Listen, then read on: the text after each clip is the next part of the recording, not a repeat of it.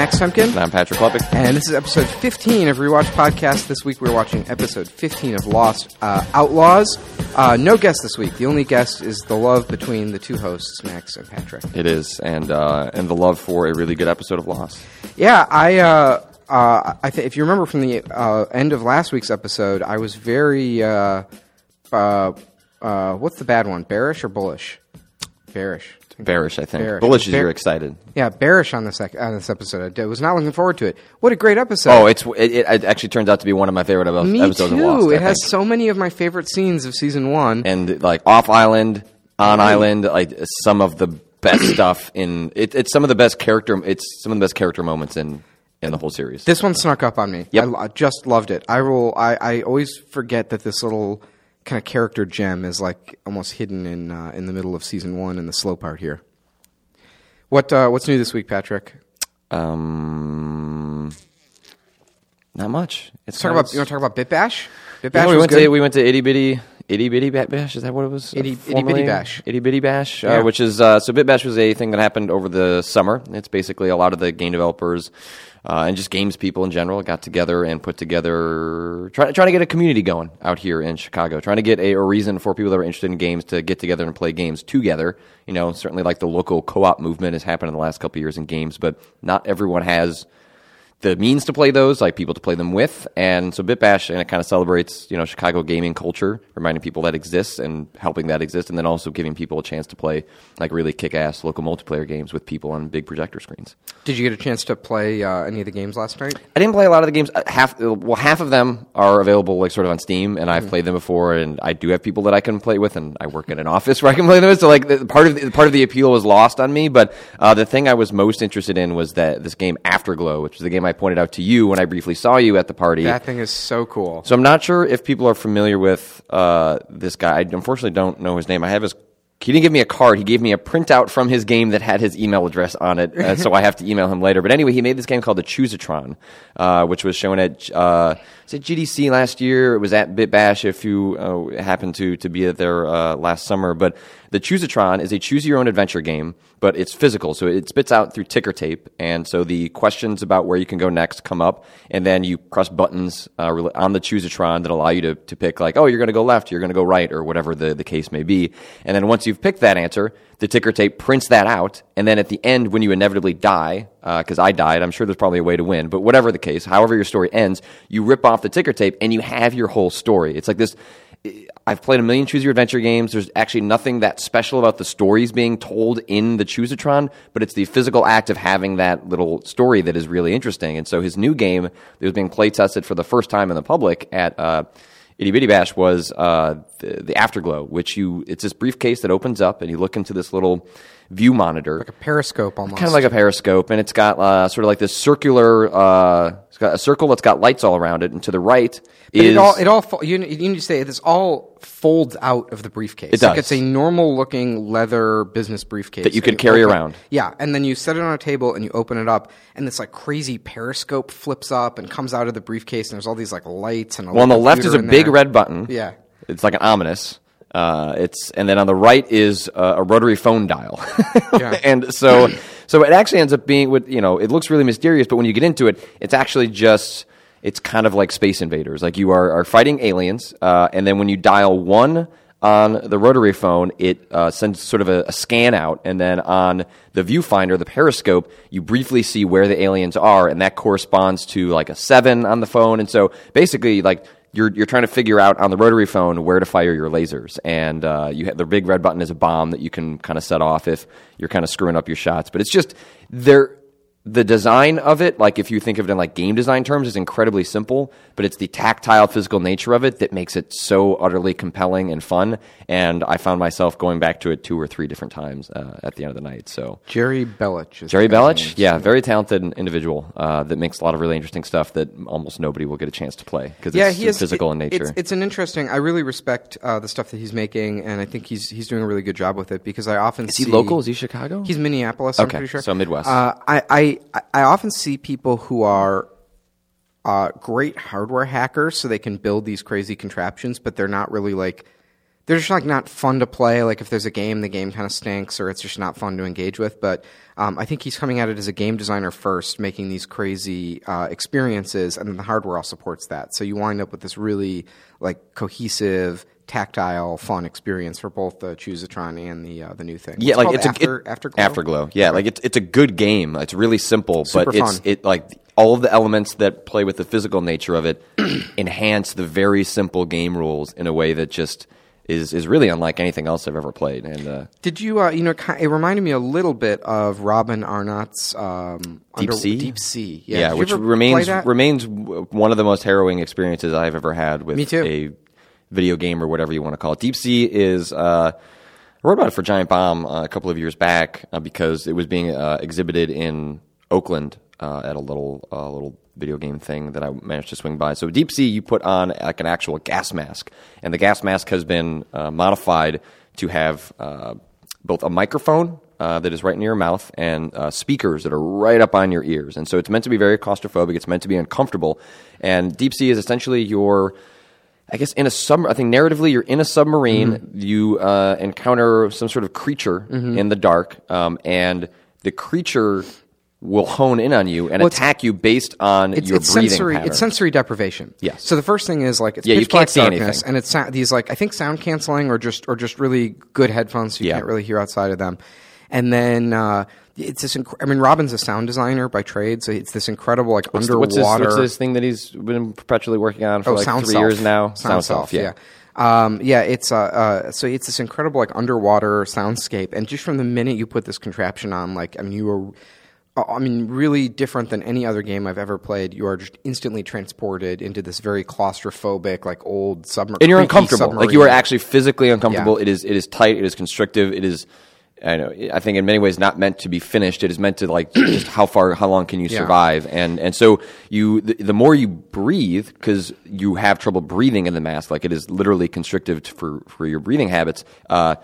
The more heavier you breathe, the more the microphone picks up your breathing. The more the microphone picks up your breathing, the more the monster picks up on where you're at. And so the game encourages you to like hold your breath so you can figure out where the noise, and it also amplifies your breath so that when you breathe heavy, it funnels back into your headphones, which means you can't hear them. It's unlike anything else. It's also a game that no one will play. Yeah. Although he did publish instructions online on how to build your own mask, and you can download the build of the game. So if you are handy with stuff, you can actually build Deep Sea and experience it yourself, unlike some of this other stuff. But really interesting stuff.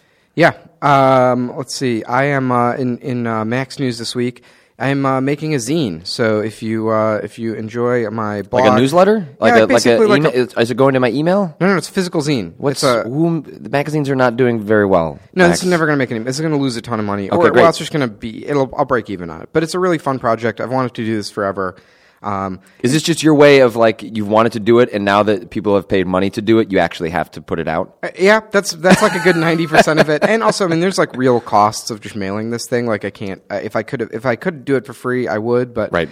I think it's like a pretty essential part of the experience that it's like a nicely printed thing, and you get it in the mail. But it's similar to my blog. It's just sort of a collection of stuff that I really like. So writing that I really like, stuff that I've written, just interesting things, and I'll compile it. I'll pick a theme every month and compile a little zine about it, and I'll send it to your house for 1 year. By the time this is up, the best place to find information about it and pick up a subscription is my website, which is maxessentialism.com. And I'll put the link to my website. I'll put the link to how to build your own deep sea rig, and I'll put the link to Choosatron in the show notes. And the show notes for this episode and every episode are available at rewatchpodcast.com.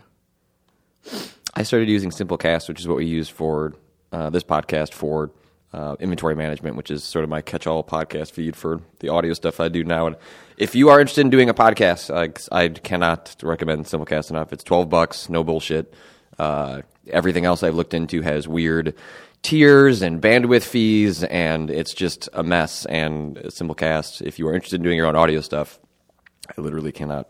I'm paying for it. I'm not getting it for free just because I know the guy. I'm paying my $12. And John, the guy who makes it, works in our office, and it's really just could not be simpler. Great and like analytics. Like it's awesome. We would have long abandoned this podcast if we didn't have Simplecast. If you had to use like SoundCloud, like I mean, there are other solutions, but for my money, based on my research, it was the best one. I'm not subscribed to this. What's the? I didn't even know this was already. It just happened last week. Inventory management is basically like the audio versions of 3 Beers Deep, which is my weekly Q&A show. It'll be the future of my interviews and stuff that I do. I'm not doing like a regular gaming podcast, but if you're interested in audio versions of the stuff I do, it's on iTunes, and then at inventorymanagement.simplecast.fm, there's an RSS feed, so you can plug it into your weird Android phone if you're one of those weirdos, and subscribe to it on things that are not iTunes. What are you using to listen to podcasts? Do you listen to a lot of podcasts? I do. I don't listen to a game podcast, but I listen to a lot of like politics and news and things like that. I used Overcast. Yeah, me too. Isn't Overcast great? Overcast is. I used the Apple Podcast app for a long time because I am cheap. But the Apple Podcast app is terrible. Crashes constantly. It doesn't refresh. It's a huge pain in the ass. I've reached a point in my life, and I've noticed myself doing this in the last year or so, that I am very cheap by nature. Like it is, I will own up to that. I'm really finicky about my money, but I have started paying like $5 for Overcast or whatever it is. You can download for free, and then there's a bunch of features that you only get for paying. Like I've started paying the $5 for things that make my life a little bit easier. Weird life hump. But so Overcast specifically, it's like the amount of hours of time saving and enjoyment that you get out of Overcast versus like the default podcast thing. That is like way more than a movie, and you pay like $13 to go see a movie. So Overcast actually literally saves you time because they have, I forget, do you know what the feature is called? Smart Speed, which basically analyzes like the pauses in podcasts and things of that nature and speeds past it. And so you put it on, and occasionally it'll goof up, but only very briefly. Like the way it does it in real time is very smart and reactive. Like occasionally it'll speed up something and someone's voice will sound a little bit odd, but by and large, you'll just listen to a podcast, it'll sound, because I'm not one of those people that can put it on 2x speed. If you're listening to our podcast at 2x speed right now, you're an animal. I hope you're listening quickly enough that you don't hear me say that, but don't listen to people have a conversation at 2x speed. Like, what a weird... Just don't listen to podcasts if you don't have that kind of time. Well, some people like doing that, and it doesn't work for me. But Overcast it smartly speeds it up as the feature implies. And what I really love about it is that then if you go into the About section of the app, it lets you know how much time it saved you. And like I think I could check, but I'm at over like 18 hours. Like I'm at nearly a full day of my life that app has saved me. Smart Speed, Marco Arment, this app is made by one guy. He's one of my favorite developers. He was one of the original guys at Tumblr. He created Instapaper, which is also another fantastic app that I use on a daily basis for long form reading. Yeah, and he's also. Are you listening to the Startup Podcast? No, you told me about it though. It's so good. It's we were on there their survey, but it's like Gimlet Media. It's Alex Bloomberg who's starting this new podcast company called Gimlet Media, and basically he's making a podcast about the process of starting a podcast business, and it's super. I mean, he's just an amazing editor, amazing storyteller, so it's really fun to listen to this thing. And if you listen to TLDR, which was the spinoff podcast of On the Media is also one of my favorite podcasts. It's absolutely one of the best ones out there. It's kind of a news media analysis show. If you're kind of a wonk in that way, and they spin off, and TLDR is still going under some new folks, but they basically made this new one called Reply All that is stories about the internet, and it's really fascinating. If you spend time on the internet, like the way I've described it to people is often you'll see like a story on Reddit that is like, it sounds like a fascinating story, but you want to know how did this happen. Reply All like actually contacts people, finds out how this happened, and goes like beyond like the Reddit headline that goes viral. Could not recommend TLDR and Startup Podcast more. And Marco is an investor in Gimlet Media, and he started appearing on Startup Podcast. That's really good, and it's really fun to hear him because it's so interesting. Like he says the things on the podcast that I always am thinking as the listener of the podcast. Right. Like he is like. It's interesting. I mean, I've just been listening to Marco also like do his own podcast and write about the internet for so long. Like I feel like I've learned so much of my own sensibility from listening to him. It's really fun to get to hear him on this thing, like giving advice to those guys. As I start to make my $5 on YouTube, I should probably start listening to this and just learning how starting a business sounds really interesting. So. It's a fantastic podcast. I really recommend it.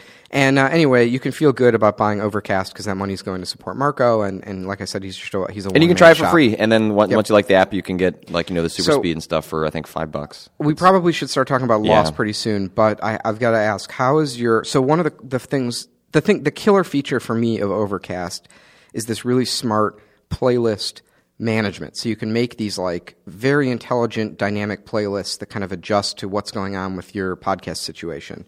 So for example, I haven't used the playlist feature at all. Interesting. All right. So here's what I've got going. I've got one playlist that is I call it my timeline. Okay. And the timeline is nearly every podcast I subscribe to in reverse chronological order. So when I open it up, the oldest one is on top and the newest one's on the bottom. And if I if I get in the car and I want to listen to a podcast, easy choice. I open up the timeline, I listen to the top thing, done, and I work my way towards the bottom, and the new stuff appears there. But I've set timeline to like intelligently exclude a handful of podcasts that are like the special ones to me, and those go into a different podcast that I call Airplane. And that's when I need to take a flight or when I'm just trying to like fall asleep or relax or just chill out. And all I want to do is put on headphones and listen to a podcast. There's a few that are like not background noise podcasts, but they're like 100% attention podcasts. So for me, that's This American Life, Radio Lab, and my beloved Classic Loveline podcast with Adam and Dr. Drew. Wow, that's great. It's this. I used to watch that when it was on TV, and they briefly had a show version. On MTV, I remember that. But this was like straight from my childhood, and they're doing it's this Loveline super fan. I think it's legit. No, it's definitely legit because Adam and Drew do little bits, new ad segments. reads. Yeah, so that's great. When the radio show cuts to an ad, like goes to advertisements for the radio, they do podcast ads pretty on awesome. it. So it's legit, and it's the Loveline archives, and it's like really well edited, and I'm so nostalgic for that show from when I was a kid. So those are my 3 like Airplane podcasts, and that goes in that one. And then I've got another one. I've got one more playlist, which is my food and cooking playlist, and that's where I've got my Splendid Table, my Airwave Slow Bacon, and my America's Test Kitchen. And that's when I'm like cooking food is the only time I can listen to food podcasts, because if I'm like on an airplane, you're just gonna get hungry. Yep, and I'm trying to listen to a food podcast, but all I can eat is like some $8, disgusting airline sandwich. That's a very sad situation to be listening to. I would probably make one for like politics. Like I listen to a lot of political podcasts, so I'd probably make one that would. What are your political podcasts? Is this good? Is this good? Do people like listening to this? Do you think this is why people listen? I don't know. We'll finish this and then we'll move on. Okay. So on the media, like it's like media analysis. I listen to the on political, the media is great. It's great. The political scene, the New Yorker. Wait, the political scene. I don't know. Yeah, that's the New Yorker podcast. Oh, that's the New Yorker. Okay. It's very short. They're all like 13 minutes, which I really like short, less than 20-minute podcasts. The Slate Political Gabfest. I've been listening to that on your recommendation. It's pretty fantastic. You have to be a liberal to appreciate it. It's really fun. It's a liberal podcast, but if you are leaning in that direction, I think they're really smart. John Dickerson is one of the smartest, most astute political commentators around, and he's on that. And I think where's my. What's this New Yorker one? I'm trying to subscribe to political scene. The political scene. Okay. I'm going to put all these notes in the show notes. Oh, Patrick's gone. What should we talk about, you guys? Subscribing to the political scene. Ooh, a weekly discussion show. I love a weekly discussion.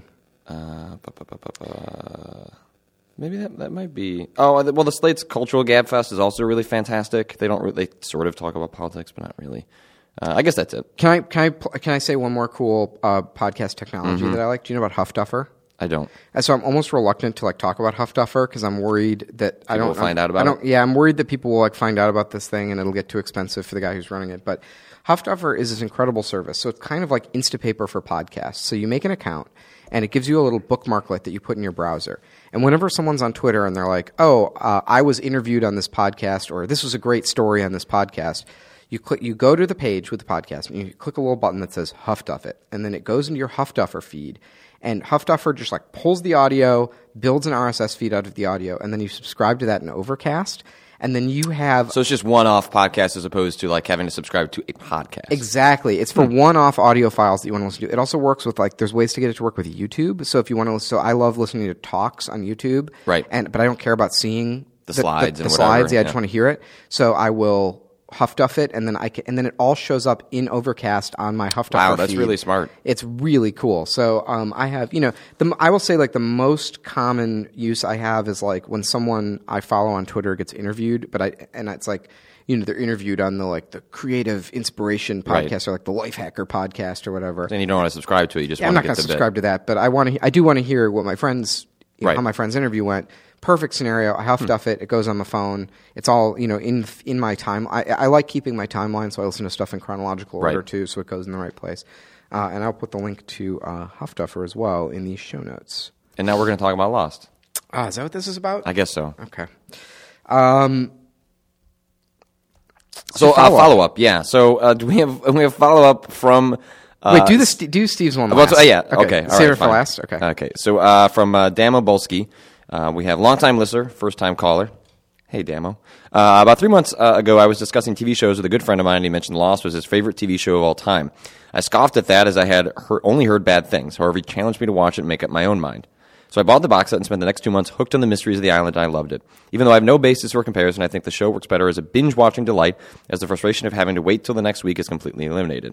I can only imagine the frustration of having to wait to see what was in the hatch. Okay, we've already said the hatch. I always get nervous about that. Anyway, the point of this email is that my thirst for lost information is being satisfied by your podcast, however, it is not completely quenched. Have you have yourself or Max read any good books about Lost? A quick Google search shows plenty of books about the filming, theories, and even philosophies around the show. However, I don't know where to start. I have not read any of those like sort of specific Lost books or anything like that, but if I would recommend anything, it might be available online as opposed to even buying the book. But Alan Sepinwall, who is a TV critic, he writes every day for a website called HitFix. You can subscribe to like just what he does for HitFix, although HitFix has a lot of great writers, including Drew McWeeny and stuff like that. But anyway, so he's an excellent TV critic, and he did a book about television, in which he essentially wrote about the origin stories and the creative process of a sort of what we now consider the beginning of the golden age of television, which is kind of what people are calling what we're in now, like TVs versus movies. And he has this amazing chapter on Lost about how it was created, some of the creative stumbling blocks they had, and it's just, if you're going to read anything about Lost, I would recommend the Alan Sepinwall chapter on Lost in his book, which I can't. It's called The Revolution Was Televised. Yeah. And I read that, and that was, I think that was a big, I think we had already been talking about doing the Lost podcast, but that was, for me, that was one of the things that it was like, all right, we got to do this. Like, Yep. This is such a good story. And then otherwise, I would just point you back to a couple of podcasts ago in which we talked about the 10th anniversary of Lost before we took a 6-month hiatus after the 10th anniversary of Lost premiere. I would just Google, either look up that episode in which we probably linked to a bunch of those essays, but there was a lot of really good stuff around the 10th anniversary that would probably satiate your Yeah, in the show notes curiosity. for that episode, we had the links to the 3 things that we talked about. I'll also throw in another. Couldn't recommend Sepinwall's book more. Great read, and not just the Lost chapter. Like actually, It's all there's Breaking Bad, Sopranos, The Wire, like all of the seminal Friday Night Lights, Buffy the Vampire Slayer. Yeah, tons. Basically from like the early aughts to about a couple of years ago, just analyzing the arc of television quality, and it's just fascinating insight into the creative great. It's process. almost like an oral history of those great shows. And I would also go so far as to say, if there's anything in that that Alan Sepinwall's The Revolution Was Televised book, if there's any TV shows that you have not seen, it will spoil all of them. but it will definitely spoil them. But just go watch the shows. Like If they're in that book, Yeah. they are shows you should have seen. The only chapter I haven't read is The Wire, and now I'm I was going to skip The Wire HD because the creator David Simon had originally, it sounded like he wasn't on board. Now he is on board with it mostly. We can't even do Wire talk right now. I know. I'm just saying that. What are we in? We're already like a half hour into this okay, podcast. But I'm putting a note in spoiler chat that we need to talk about The Wire. Okay. I have an idea to pitch to you. Okay. And all right. then, So let's go to our second story. You want to read this one? Yeah. And then wait, I had another book. This was a book that I think was recommended from a listener follow-up to us at some point in the podcast called Desperate Networks by Bill Carter. And I read it, and it's a really, really good book, and it's about the internal politics of ABC and the other big networks that sort of were the backdrop. It was sort of the political scene that led to the world that we have now, and it's really cool history to see what the world was like before Lost, essentially. But great book. If you're interested in the behind-the-scenes stuff, that's probably one of the best things I've read about TV. All right, can I do Steve's follow-up? Yes, you can. All right, so this is from our dear friend Steve Kim, who did the artwork for Rewatch Podcast and has done much great Giant Bomb artwork. He's a handsome man. Can we say that? He's bulk too. He's built. He's a handsome built man. He could crush me. It's true. He could destroy both of us. Very handsome. So Steve wrote in to say, just caught the convo in Farts and Minds about bank robberies and figured that maybe I would share a quick story about bank robberies. My mom was involved in a bank robbery of sorts last year. She was followed home from the bank and then robbed at gunpoint as she was exiting her car at home by two guys. Talking to friends who work with the guys assigned to her case, apparently this is a pretty organized thing. Guys wait outside a bank and they watch for people exiting, holding anything that may look like a cash withdrawal, usually from an adjacent parking lot across the street. They then follow the victim away from the bank itself and rob them. That's terrifying. The most common targets are Asian women and smaller banks. I think it's safe to say, do you think it's safe to say that Steve's mother is an Asian woman? I would say it's safe to say. I mean, we don't know. I would say it's safe to say, though. Okay. I think that's why he mentioned that. Just thought I'd throw this out there as another form of bank robbery that is somewhat common in the LA South Bay area. Unfortunately, this doesn't target the bank themselves, but individuals. Way back, I remember my grandfather was also a victim of a bank robbery, except that time he was in the bank while the bank itself was being robbed. Unfortunately, he had just made a withdrawal, so they took that too. Steve, P.S. Fuck bank robbers. Wow, that's really terrifying. Yeah, it is. Now I feel like every time I leave a bank, I need to like blow a red light or something so I'm not being followed. Ugh. That's unsettling. If you have more bank robber stories, though, please tell us. Yeah. I love that this is becoming a bank robbery enthusiast podcast. All right, let's talk about this episode of Lost, which is called, hang on, scrolling up, Outlaws. Speaking of bank robberies. Wait, is there there's not a bank robbery in this but I episode. mean, we were talking about bank robberies. Outlaws would probably commit bank robberies. That's true. This was a great episode. I don't even know where to start. Because everything about it's good. So I feel like we should just we'll let the conversation guide us. All right, my expectations for this episode were rock bottom because I remember. Here's what I remembered. I remembered the stupid chasing the boar thing, which was dumb. Whatever. This episode, but does not take away. Does not hurt the episode at all. Not at all. It was purely a catalyst to get Kate and Sawyer, doing something. I wish it was less dumb than the boar terrorizing Sawyer, but I also get that it was another one of these sort of ham-fisted big network like metaphors for Sawyer of like, oh, you can't let this thing go, and it's just the nature of the boar. I got it. Great on-island story. Let's talk about the on-island stuff first. There's a couple like really good threads in the island. There's the stuff with Charlie. Let's do the Charlie thing first. So that's the easiest one. That's really simple. But basically, like Charlie's kind of being a dick and sort of ignoring people on the island. And so many shows don't do this that I thought it was really fascinating. The show decided to dip into this territory, which was basically that Hurley starts to theorize that Charlie is having trouble sort of dealing with the idea that he just because he does just sort of kill Ethan out of nowhere, and it's sort of this kind of badass moment, and maybe you can understand why Charlie would have done it.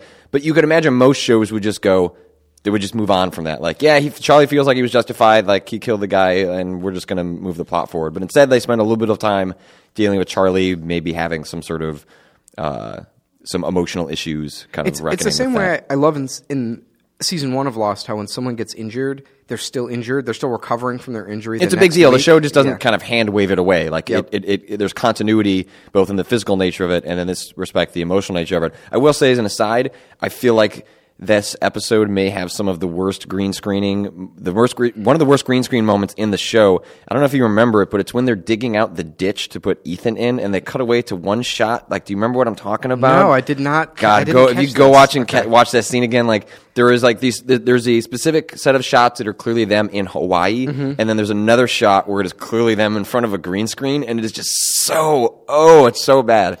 Man, but you always notice that stuff. For some reason, I pick stuff. up on that. But Lost traditionally does really good green screening. It's one of those things that I wish I didn't notice as much, but I notice it all the time. I have a couple notes. I'll put. We will. I think we're definitely doing a spoiler chat this week, and I have a couple things in spoiler chat about this Whispers. The Whispers we got to talk about, but I have a couple things about that PTSD thing. It's sort of interesting how that develops in later seasons. But yeah, I thought that at least they don't spend a lot of time on it, but a sort of a reason for Charlie and Saeed to talk to one another and have kind of such a great scene too, where Hurley goes to Saeed and he's clearly kind of freaked out by Saeed, and he goes, "Hey, dude, what's that thing where people have Gulf War syndrome?" And Saeed goes, "It's like that's the other guys."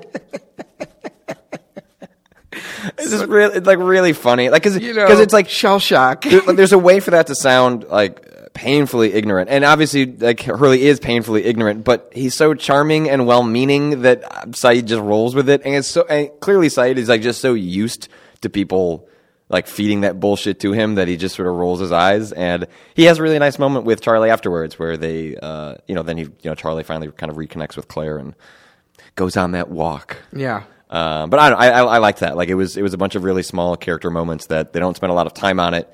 But I think it's really efficient and effective storytelling for the characters. That kind of finishes off the beat of Ethan.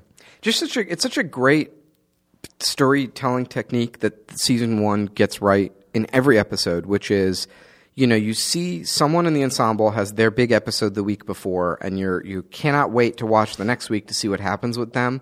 And then the next week, it does usually address the aftermath for that character. But it's like a small B or C story, but it's still, you get a little resolution. You get a little bit of all right, we get a good moment with Charlie. We see how he's dealing with this. We're not going to forget it, right? It's not those things happened last week. That's yes. like a real event. Yeah, I just love that. And such good storytelling. Yeah, such good writing. So there's that, and then the other on-island stuff is, so Sawyer starts getting attacked by this boar, shows up in the middle of the night, takes off with his tent for this really hysterical scene as Sawyer goes because for someone to be just chasing something running in the middle of the night, obviously he was probably terrifying for everyone in this camp after everything that's happened. He's holding a big piece of bamboo and he's got his shirt off and he just goes running across the beach. It's slightly it's portrayed slightly comedically, but at the same time that would be terrifying if you just saw someone running off. Especially when there's some invisible creature with a T-Rex size running around in the forest that no one seems to be talking about lately. Yeah. But then, that sort of sets up this weird kind of goofy reason for Sawyer to kind of go off into to the forest and goes chasing after this boar to get his stuff back. But Kate decides to go with him, and basically it's an excuse for Kate and Sawyer to spend some time together, and that ends up being some really terrific moments. Specifically the stuff that happens at night. Yeah, where they play I Never. That Never Have I Ever Seen. Man, what a good season. What a good scene in Lost. And it's such a clever way to convey. It's an info dump about these characters and their backgrounds, what they have and they haven't done. And stories have to do this. Eventually they get into a wall and they're like, we got to get this information about these characters. And there aren't great ways to do an exposition dump. This is an exposition dump done in the most elegant, natural sort of way. Is it? It is. I guess it's a little bit of an exposition dump, but it's just this great. It made it. I realize, every time I see that scene, I always forget that it's Kate and Sawyer are such outsiders. I mean, Sawyer is literally an outsider, Kate not so much literally, but they're just they've had such different life experiences than the rest of the survivors. Mm-hmm. They're so, they're just so different than them coming in. They feel really apart, and they're really the two people who can relate to each other. And Sawyer's such a dick. He needs that game. And the other thing I always think about that scene is that is the power of a game, is that Sawyer, who's the least sincere character, he's the least capable of taking himself seriously, having a real conversation, being real with someone in the context of that game, of the Never Have I Ever game, he's able to be a real human being. And that's that's such a good, powerful character moment for Sawyer, where there's ones where he clearly wants to lie, he could really save some face if he lies, and he doesn't. He tells the truth. You really get the feeling. But he only does that in the context of the game, right? If you were just to ask him about it, I don't think you would get the straight answer. He'd fuck with you for sure. But and it speaks to in character the power of manipulation. He built a career that was built on past trauma about manipulating others for one's own gain. And obviously, he feels empty as a result of that, but he's obviously very good at it as well. And there's just that brilliant moment where, I've never killed a man, gets her to admit that she had, and then he drinks too. And it's just like, fuck, like what a great moment. Like even just the way they're sipping the bottles, like there's just so many tells about their characters and how they feel about, like, what's great about that moment is it communicates a lot by saying very little. Yep. Right? Like a lot of just their answers and the way the actors are portraying the scene says so much about what could have been said, but is then left unsaid, but is interpreted by the viewer. A really well acted scene too. Like Lost has mixed acting occasionally, but man, I buy that scene 1,000,000,000%. Yep. It is so well acted, and it's so small. It's such a small moment between those characters, but it's you really get so much out of watching it. And it also, especially in the context of the actress who plays Kate, whose name I'm blanking on right now, but this was her first acting gig. Evangeline Lilly. Yeah, she was on G4 Canada. Really? Prior to Lost, and then got cast in Lost, and and who's the guy who plays Sawyer? I can't remember him. Well, anyway, a guy who hasn't done anything since Lost. Yeah, he really hasn't. Anyway, I don't know. I've seen him like guest star on stuff before.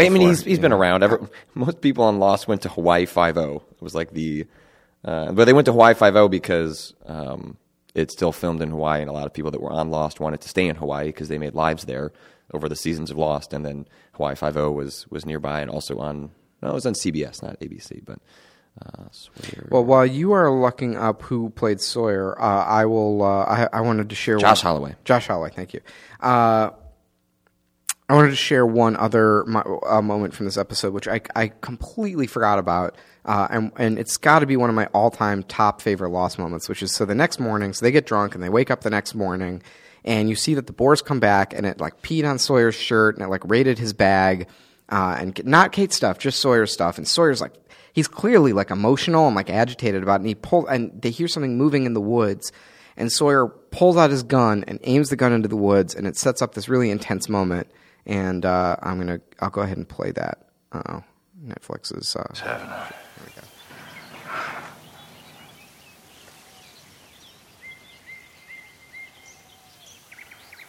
I can't believe this. There are hoof marks everywhere. It ate all our stuff? Nope. It ate your stuff. Mine's fine.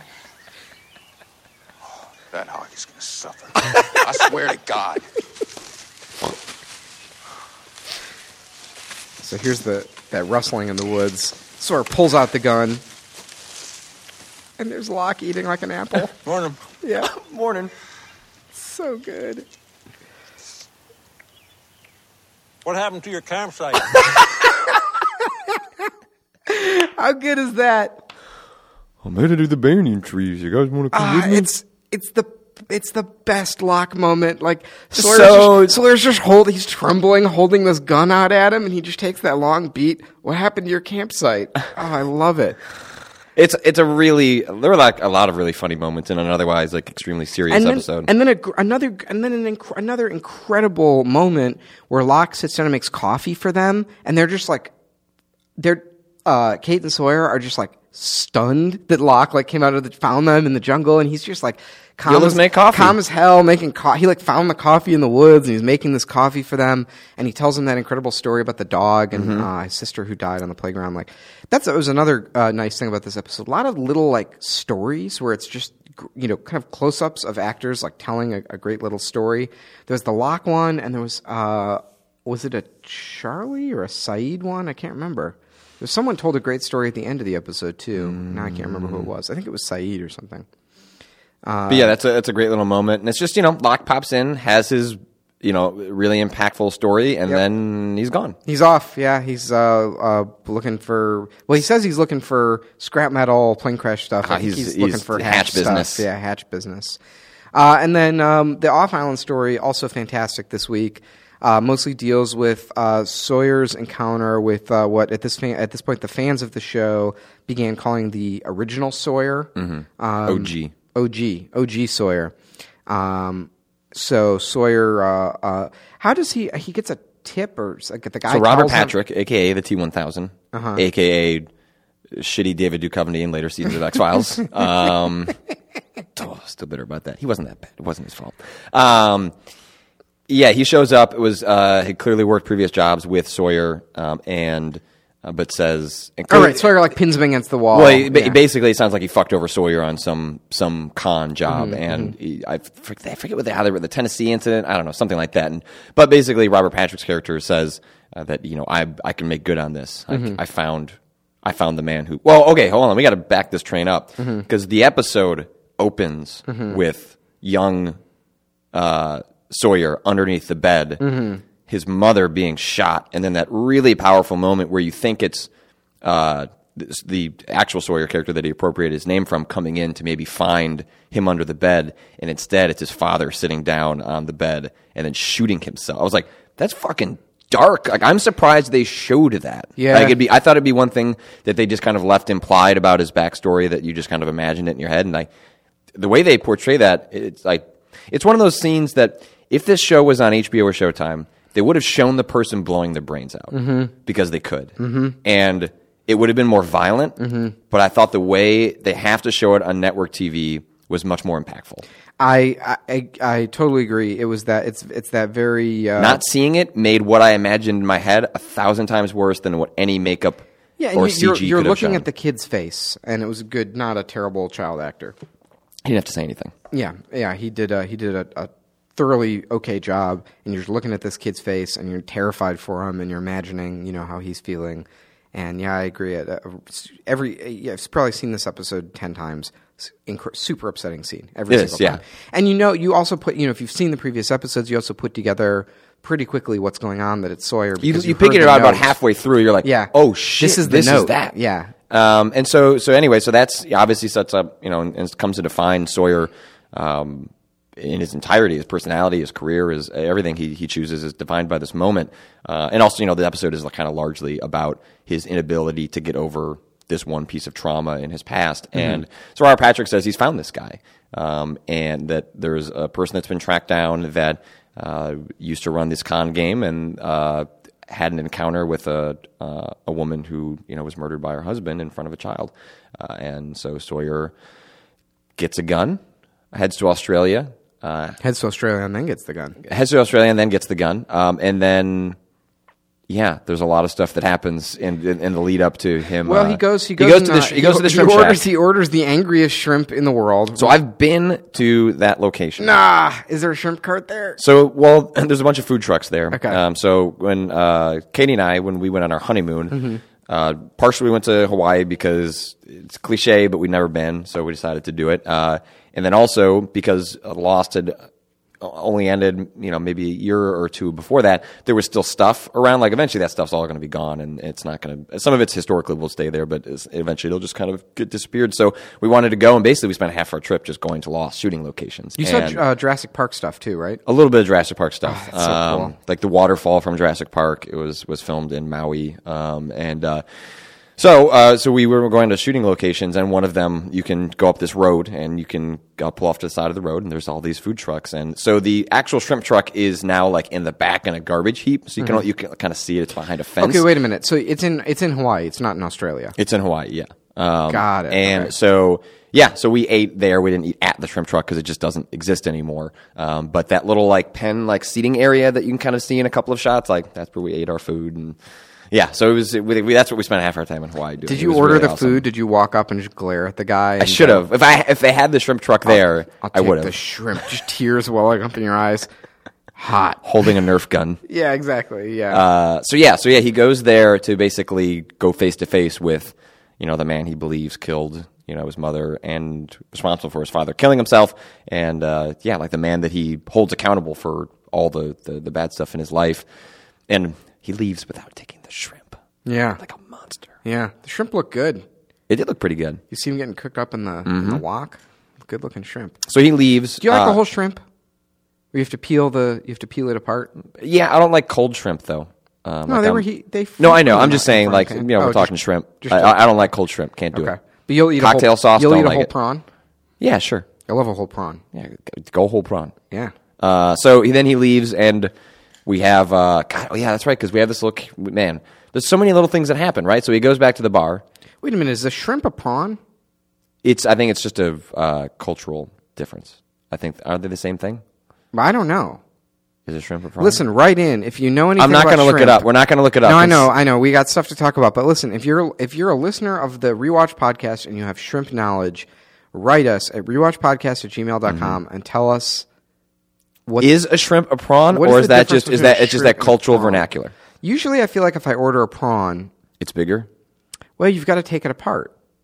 Maybe it's just a prepared thing. Yeah, it's like the shrimp is just the shrimp. It's like beef versus cow, right? It's like once we process it enough, you just call it something else so you don't feel bad about eating the animal. Like, this thing wasn't alive. It's poultry. Yeah. Oh, right. Yeah, exactly. Poultry would grow on the ground. Yeah, exactly. Oh, I see. It's pork. It's not a pig. It's pork. So he heads to a bar, begins drinking. I think he's trying to. What's amazing about this is that Sawyer is constantly portrayed as sort of this badass guy that you could. The way he carries himself is a man you would imagine has no problem pulling the trigger and killing someone. But obviously, we've seen earlier in the season that when he tried to kill the marshal, that he missed. So A, he doesn't know how to kill people properly, and B, he was freaked out about it when he failed to kill the marshal properly. But this is a moment where he is trying to essentially get liquid courage to go and kill the man that is responsible for all this shit that happened to him, or at least that's how he views it. What a Christian Shepherd happens to be there. Yeah, what a mind blowing scene! The first time I watched Lost, I mean, this was one of those times I remember. I watched. I think I was watching at this point. I was still. I wasn't watching it on TV. I was still. I had torrented it, and I think it was still before the season 1 finale because I remember watching that on TV, but. I had been shotgunning through the episodes, catching up because I'd heard how good Lost was, and I remember this was one of those times when I saw season 1 when I just sat up in my chair and I was like, no fucking way, come on, because at this point, I mean, Christian Shepherd is made out to be such a mysterious and important figure in the Lost mythology. He leads Jack to the waterfall. Right, during White Rabbit. Yeah, during White Rabbit. His body went missing. There just seems to be something about him that goes... The whole circumstances of his death, I think, and his story are still maybe somewhat mysterious. I think they seem like there might be more than we know. Well, and it's its opportunity for... you can argue that it's a little heavy on coincidences, but, you could argue the show goes to some extent of explaining how that stuff could happen later. This is a pre-Crash world. It was still a great storytelling. It was still really it was a novel storytelling to be like, oh, these people's lives are all interconnected. Yeah, and it was a way for them to tell something about Christian and Jack's relationship that there would have been almost no way to tell otherwise. It had to happen while Christian is at one of his lowest moments, but it's just, that actor is just, I really love Christian Shepherd, the actor who plays him. He's just really fantastic, and so confident, so creepy. And yes, and that moment he has where he explains, I could get on the phone, repair everything with my son, but I'm too much of a coward to do it. It's just a really because he says everything that you say as a viewer is if you just talk to your son, none of this would be a problem. And then he actually admits that he could do that, but he's too much of a cow. Oh, it's just such a goddamn, just such a great moment. And then as there's a bit later where so Christian Shepherd makes an allude. He has sort of a turn of phrase about the Red Sox never winning the series, right? And then Sawyer and Jack have a moment where Sawyer returns the gun, and Jack mentions something about the Red Sox never winning the World Series. And Sawyer realizes that he encountered Jack's father. It's interesting. I didn't put this together when I first saw the episode. There's that great scene where Sawyer picks up the gun where the guy says, you can't return this. It's if you do it and you look in the guy's eyes and you can't pull the trigger, there's no returns on this gun. And, obviously in the backstory, we're about to get here, but Sawyer does go and kill who he thinks is original Sawyer. We got to come back to that in a second. Yep. But then on island, he looks in that boar's eyes and he doesn't kill the boar and he does return the gun to Jack. Yeah. What does that mean? I think that's just that's character growth, maybe. Yeah, I think that's the end of the. That's kind of the arc of the episode. I did not put that together. Look at me. I figured it out at the beginning of the episode, Patrick. Yeah, I mean, I think that's the whole point of all of that was just to get him to, the boar thing was sort of forced, but at the end it provides. Did you put that together? That the guy's like, you can't return the gun, and then he returns the gun to Jack. You did? I did. You got to tell me these things. Maybe not the first time, but certainly this. You got to tell me these things when you figure them out. Yeah. So that happens. I feel super clever. But it leaves this nice hanging thread that at some point Sawyer's going to have to tell, or will tell Jax, that he met his father, and his father, because this would lift this enormous emotional burden off of Jack. Two frustrating Sawyer moments in this episode where, one, he could tell Jack about his father but doesn't, and as the viewer you're like, I just want to see that confrontation. And then two, where Sawyer, he right in the beginning of the episode, he hears the whispers in the jungle, and he has a conversation with Saeed about it. And Saeed says, "What did you hear?" And you get this moment of like, you want them to talk about. They're finally talking about a weird thing that happened happening on the island. Please do say what the whispers mean. How does that? What's going on with that? And he looks at Saeed and he goes, "What is he?" He's like, "It doesn't matter," and he walks off. Yeah, I'm emotional. But it at least essentially for Saeed as a character and you as the viewer solidifies that two characters are acknowledging there is something, because and because Lost gets bad about this later about not having characters talk about weird things that are happening to them that are very clearly weird, and the normal people would talk about them. But at least this provides validation for two characters and for the audience that they are acknowledging something strange is going on, and actually it's fairly big for Sawyer to admit that he heard it, right? Like you could easily see that they were kind of setting up that Sawyer would just dismiss it out of hand. But obviously if Sawyer is believing it or has heard it, that maybe there is something to it. Yeah, I want to. We got to have a little more whisper talk. We'll talk whisper and spoilers in the spoiler chat. I got questions. I got answers. Okay. Because Katie asked the same thing that I know you're going to ask. I guess to kind of to wrap up the discussion of the episode, we get this powerful moment where Sawyer goes in the middle of the night. It's raining as the man is packing up his shrimp shack. What's I forget what the name of the taco truck I'll is. look it up. You tell the story. And as the man exits, Sawyer pulls up the gun and he actually shoots him. It seemed like he wanted to shoot the man when he did the first visit. He clenched the gun, he checked the bullets, and then couldn't muster the courage, which is why he went to the bar to get drunk. It just says Sweet Shrimp on the Sweet top. Shrimp. But I'm looking at a picture of the real. So this is apparently a real food truck. Right. It's called Fumi's Kahuku Shrimp. Yeah, I think it was out of operation when we went, and I think it's been out of operation for a while. Anyway, so yeah, the guy comes out, he shoots him.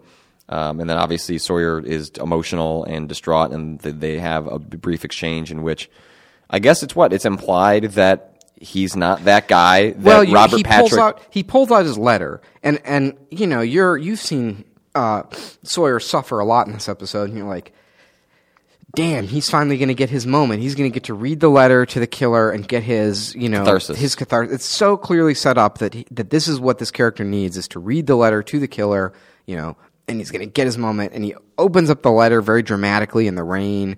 And also, I get really stressed out whenever that happens because I'm like, man, it's raining on your letter. Keep your letter. You've had this thing for 20 years. Well, he thinks this is it. He thinks he's going to throw the letter away. I guess you're right. And he looks at the guy and he goes, "Dear Mr. Sawyer." And the guy's like, "Who's Sawyer?" And you literally see Sawyer, who also in this episode we learn his first name is James. Yes. Whether that's an adopted name or his actual true first name. So I guess maybe we'll call him James for the purposes of this conversation. But you see James's heart literally break as he realizes that the man who fucked him over in a previous con has just fucked him over now. Well, the guy says, "Is this about the money I owe? The T-1000." Essentially, the T-1000 set Sawyer up to kill this man, knowing that he can emotionally manipulate him and take out this guy. No harm, no foul for him. And Sawyer then kills his first, it seems like he's the first person he's ever killed. Mm-hmm. He's done it by accident. It was not something, maybe he deserved it, maybe he didn't. We don't know enough about his backstory, but it does sound like maybe he just owed someone money, and that he was not actually a bad person. Mm-hmm. But maybe that explains why he was hiding out in Australia. Sawyer not only doesn't get his catharsis, he kills, by all accounts, an innocent man, And if anything, this forces him to double down on all this trauma and all this baggage because he tried to resolve it and instead fucked everything up. Yeah. Dark moment. Well, you in the see him show. you kind of, in a little way, you see him revert back, like it becomes like child Sawyer, like in that moment as he realizes he screwed it up. It's just really heartbreaking. Yeah. And it's also interesting, like I know this is a guy with a lot of past trauma, but having him, wrongly kill this guy in Australia and then immediately get in the plane crash, like you really do get a feeling of how fresh his emotional trauma is on the island. Yep. And maybe a little bit of why he's being such a dick on the island. Yep. And being so childish. But you can't really explain this to anyone. Right, yeah. Which is also why him and Kate getting closer, it feels like part of, what Locke, by telling his story is, he's telling a story to sort of carry on to Sawyer, like you need to let go of, what has been weighing you down, but he probably needs to tell that story to someone so someone else can tell him it's okay. And it seems like they're building up to that person being Kate. All right. This is a long episode. Yep. We got some spoiler chat. Let's do the trivia real quick and close this thing out, and then we'll do a little spoiler talk at the end. So trivia, as always, thanks to Lostpedia for compiling all this stuff. So Sawyer's first name is revealed to be James when he's talking to Frank Duckett at the shrimp stand. The Boston Red Sox had won the 2004 World Series by the time this episode aired, but it had not yet occurred at the time that the events of this episode take place, according to the official timeline. This episode was the first of the final 9 episodes after the show was picked up for an entire season after the original 13-episode order. Emile de Ravin, we're never going to get that right, becomes a full series regular in this episode. Previously, she had only been credited when she appeared. Her contract was adjusted as ABC gave the show a full season pickup, ordering the 9 additional episodes needed to complete the season order. The line that Sawyer hears in the whispers, which he heard earlier from Hibbs, was to have been... so this is cut content now, I should say. So this is not something in the episode. The whispers were to say, I was going to pay. The line would have played repeatedly in whispers throughout the episode. During the game, I never, the amount of liquid... So this is a continuity error, which I noticed as I was watching it. Yeah, I did During too. the game of I Never, the amount of liquid in Sawyer's bottle of alcohol changes being almost halfway empty through the game to being full again towards the end, despite drinking from the same bottle all the way through. I just took that to feel like we were watching... maybe a progression of time that was sort of irregular, that maybe the game was ongoing and they were just going through multiple bottles. Yeah, I just assumed he opened another bottle. Yeah. And the reason it looked the same was because it was the same, because he has 1 million of those tiny little bottles. I figured he just had a ton of whiskey and he was just going through the whiskey. But then, but when you watch the cuts, like it's kind of funny. I noticed it when it was happening. But so that's it. Why don't you take us out? All right. One note for the end of the episode. We have a new editor of the podcast, Kara from Cards. I think she's doing a very good job editing the episodes. But if you guys have any feedback, anything you want to hear, anything like our sounds of us eating food that you want edited out, let us know. And if you think Kara's doing a good job, or even if you have not noticed the change in editing over the last few episodes, send us a nice note at rewatchpodcast@gmail.com. And also, if you have any questions or comments about Lost, or if you know anything about shrimp, please email us at rewatchpodcast@gmail.com. And I would love to hear, also, now that we talked about it for 3 hours at the top of the podcast, I would love to know what other podcast people are listening to. I'd be very curious. So if you have anything to recommend to Patrick or I, shoot us a note, rewatchpodcast@gmail.com, or at Rewatch Podcast on Twitter, and let us know. And we'll post. We'll talk about some of the popular other podcasts that our listeners are listening to. So thank you, as always, to Steve Fobwash Kim for our artwork. Thanks Steve Bank Robber Kim. Steve Fuck Bank Robbers Kim for our artwork. Thanks to Dose One for our theme music. You can check out his work, including his ringtone of the month, at dose1.bandcamp.com. The show notes for this episode and every episode are available at rewatchpodcast.com. Lots of good stuff in the show notes this week. Make sure you check that out. And we will see you next week with whatever the next episode of Lost is, episode in 16, translation, our in translation. second Gin and Sun episode. That's right. Oh, look at that. I wrote that right there for myself. All right, and we'll be back in just a minute after the music with Spoiler Chat.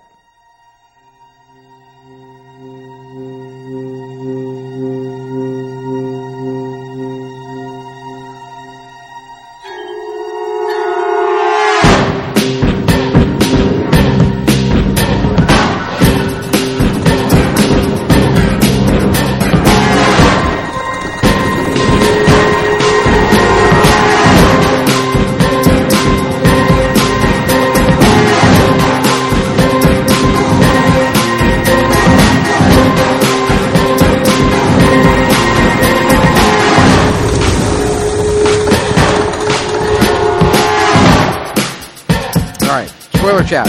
Okay, so do you want to get your thing out of the way first? Let's do the feedback. Let's do the follow up. We have some spoiler follow up, and then we'll get our thing. And then I have a bunch of stuff. Okay, I have all my so notes. Justin Moss writes, just listening to this podcast, glad to hear you might be open to a season 2 or more. Watching Lost is half the experience. Talking, debating about Lost with like-minded people brings it to a whole new level. I had to laugh a bit when Patrick said he liked Expose. Hey, Expose is on par with Stranger, in my opinion. Oh, you monster. They randomly insert Nikki and Paulo into the story to justify their existence so they can kill them. I don't disagree. My biggest complaint is the acting and that you have no emotional attachment to the characters. When they find Yemi's plane before lock, reaction isn't that of someone who just crashed on a mysterious island, and then they find the Pearl, a hatch before lock echo. I agree, that part was weird.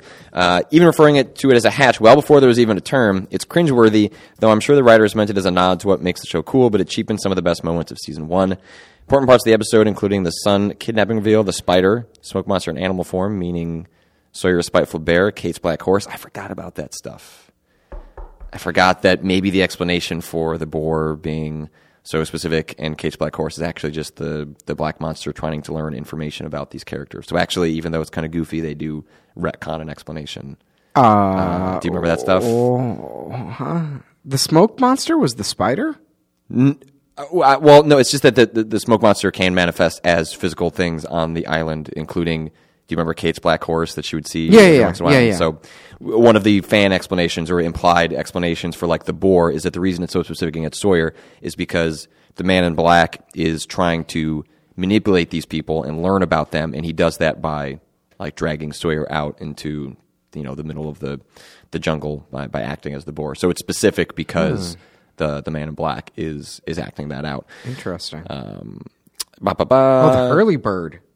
the Hurley bird. I don't think the Hurley bird is part of that. It's a canonical explanation for the Hurley bird. So yeah, I agree with you that Nikki and Paulo are sort of goofy, and I'm not defending them as characters. I just thought Expose was a pretty great episode. Maybe I'll watch it again, and I'll think it's terrible.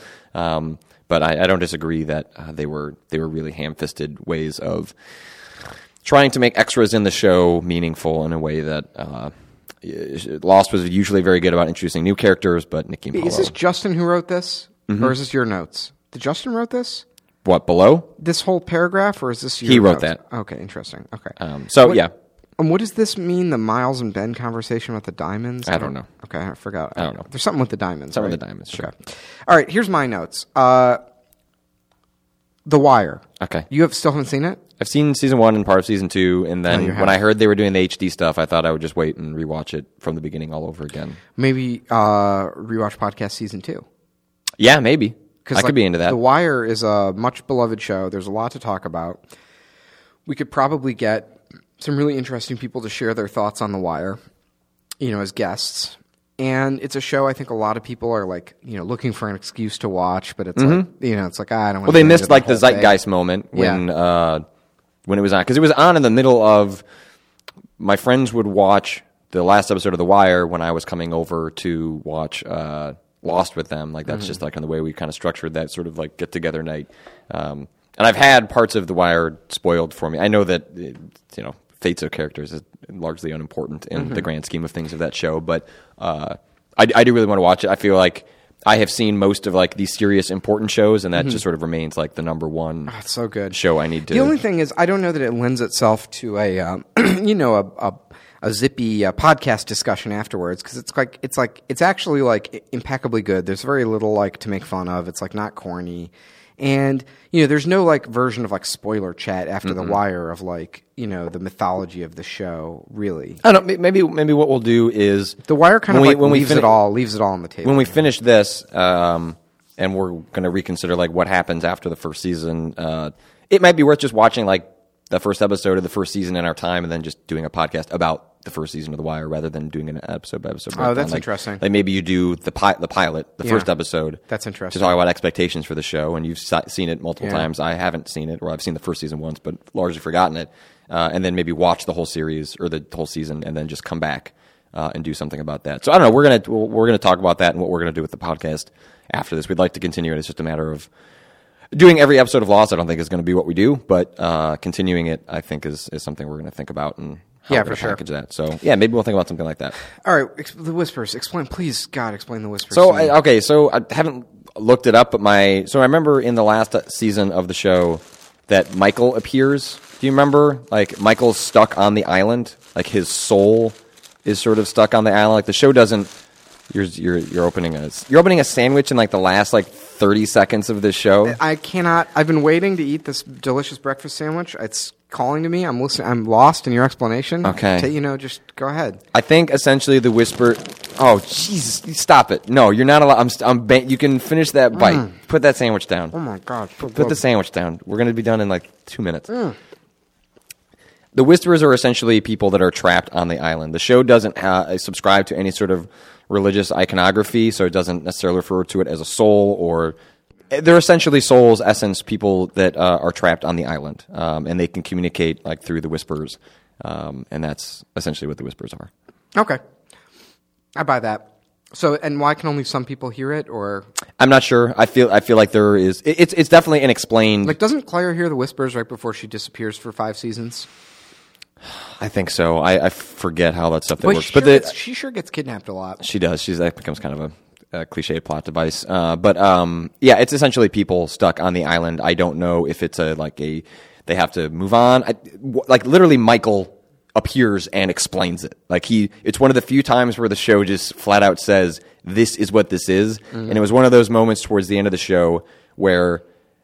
All right, listen, if you know what the Whispers... If someone wants to give a more pronounced explanation, feel free to, but essentially it's people trapped on Okay, I guess I buy that it's just like mythology that they, I don't know, they were going to do something with it and they didn't. I think it's a totally fine explanation for what the Whispers are. All right. Christian Shepherd, what's his deal? Did he die? He's not into any of the weird lost mythology stuff, right? He just gets possessed later on the island. He gets possessed by the Man in Black. Yeah. But at this point in Australia... There's nothing weird about him. He's just a guy who's drunk in Australia. Okay. Yeah, that's what I was trying to figure out. He didn't... Well, no, there's one weird thing, which is he's visiting Claire, right? That's why he goes to Australia. Yes. And like in the larger lost mythology that, people are predestined and they were meant to be here, so like there are connections. Yeah, I just remember having some theory about that he was in Australia, like recruiting people to go to the island, or he would that he knew stuff. Right. You got that feeling of that maybe he... set Jack up to go to the island because he knew something about it. I always nothing thought like that. Maybe he was an other and he was trying to get Jack to follow in his footsteps. One of my favorite lines in the whole show, which happens in the final episode, the end, is when they're in Sidewaysville and Desmond is trying to recruit everyone to go to the church, and he's handling Christian Shepherd's body at the church, and he's got Kate. And this is at a moment Christian Shepherd was dead even in the church, even he didn't get to be alive. No, he has the moment with Jack, he does. Okay. where they talk before they walk through the door, and it's one of my favorite moments in the show. But anyway, so Desmond is explaining we're picking up the body of Christian Shepherd, and Kate turns to Desmond and is like, Christian Shepherd, huh? Kind of on the nose, huh? And I like the show finally acknowledged that this man, Christian Shepherd, is leading them into a church, and it was just it's kind of an on the nose. I mean, they didn't know that when they were making probably the show in the beginning. Although actually, I think they've said that the show's ending is largely consistent with an idea they had towards the beginning. But anyway.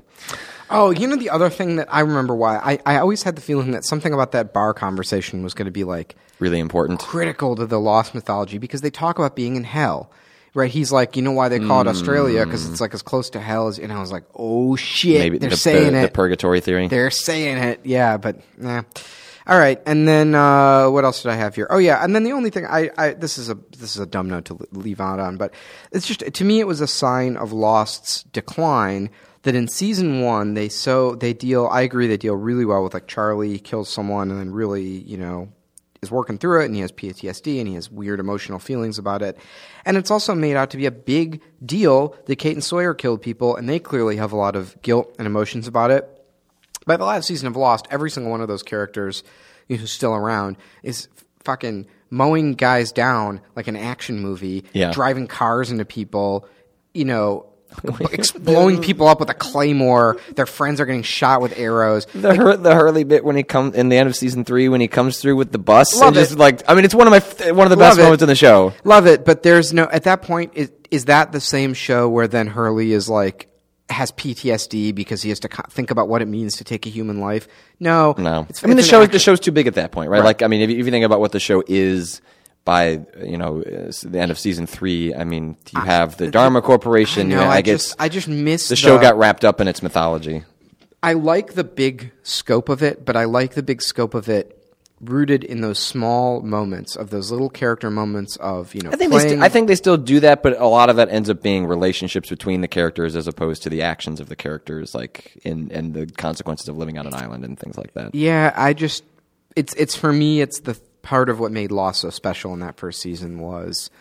But also, I don't know if they could. How many times can you do the "woe is me, I killed a guy"? Well, I like it's not that particular part of it. It's just like it's a big fucking deal to kill someone, Right? Sure. Like, and I like that in season 1, it's like it happens so seldomly, and it's such a big deal when someone dies, and they make a big deal out of it, and then you have these very real concerns of like, what do you do with the body? Or in episode 2 or 3, when Sawyer shoots the marshal and he like doesn't quite kill him, and like those are like big consequences. And the show never dwells on that. It's like later, it's like people get like punched in the back of the head and they die, or people like snap their necks, and it's just like very action movie. Anyway, that's my only gripe.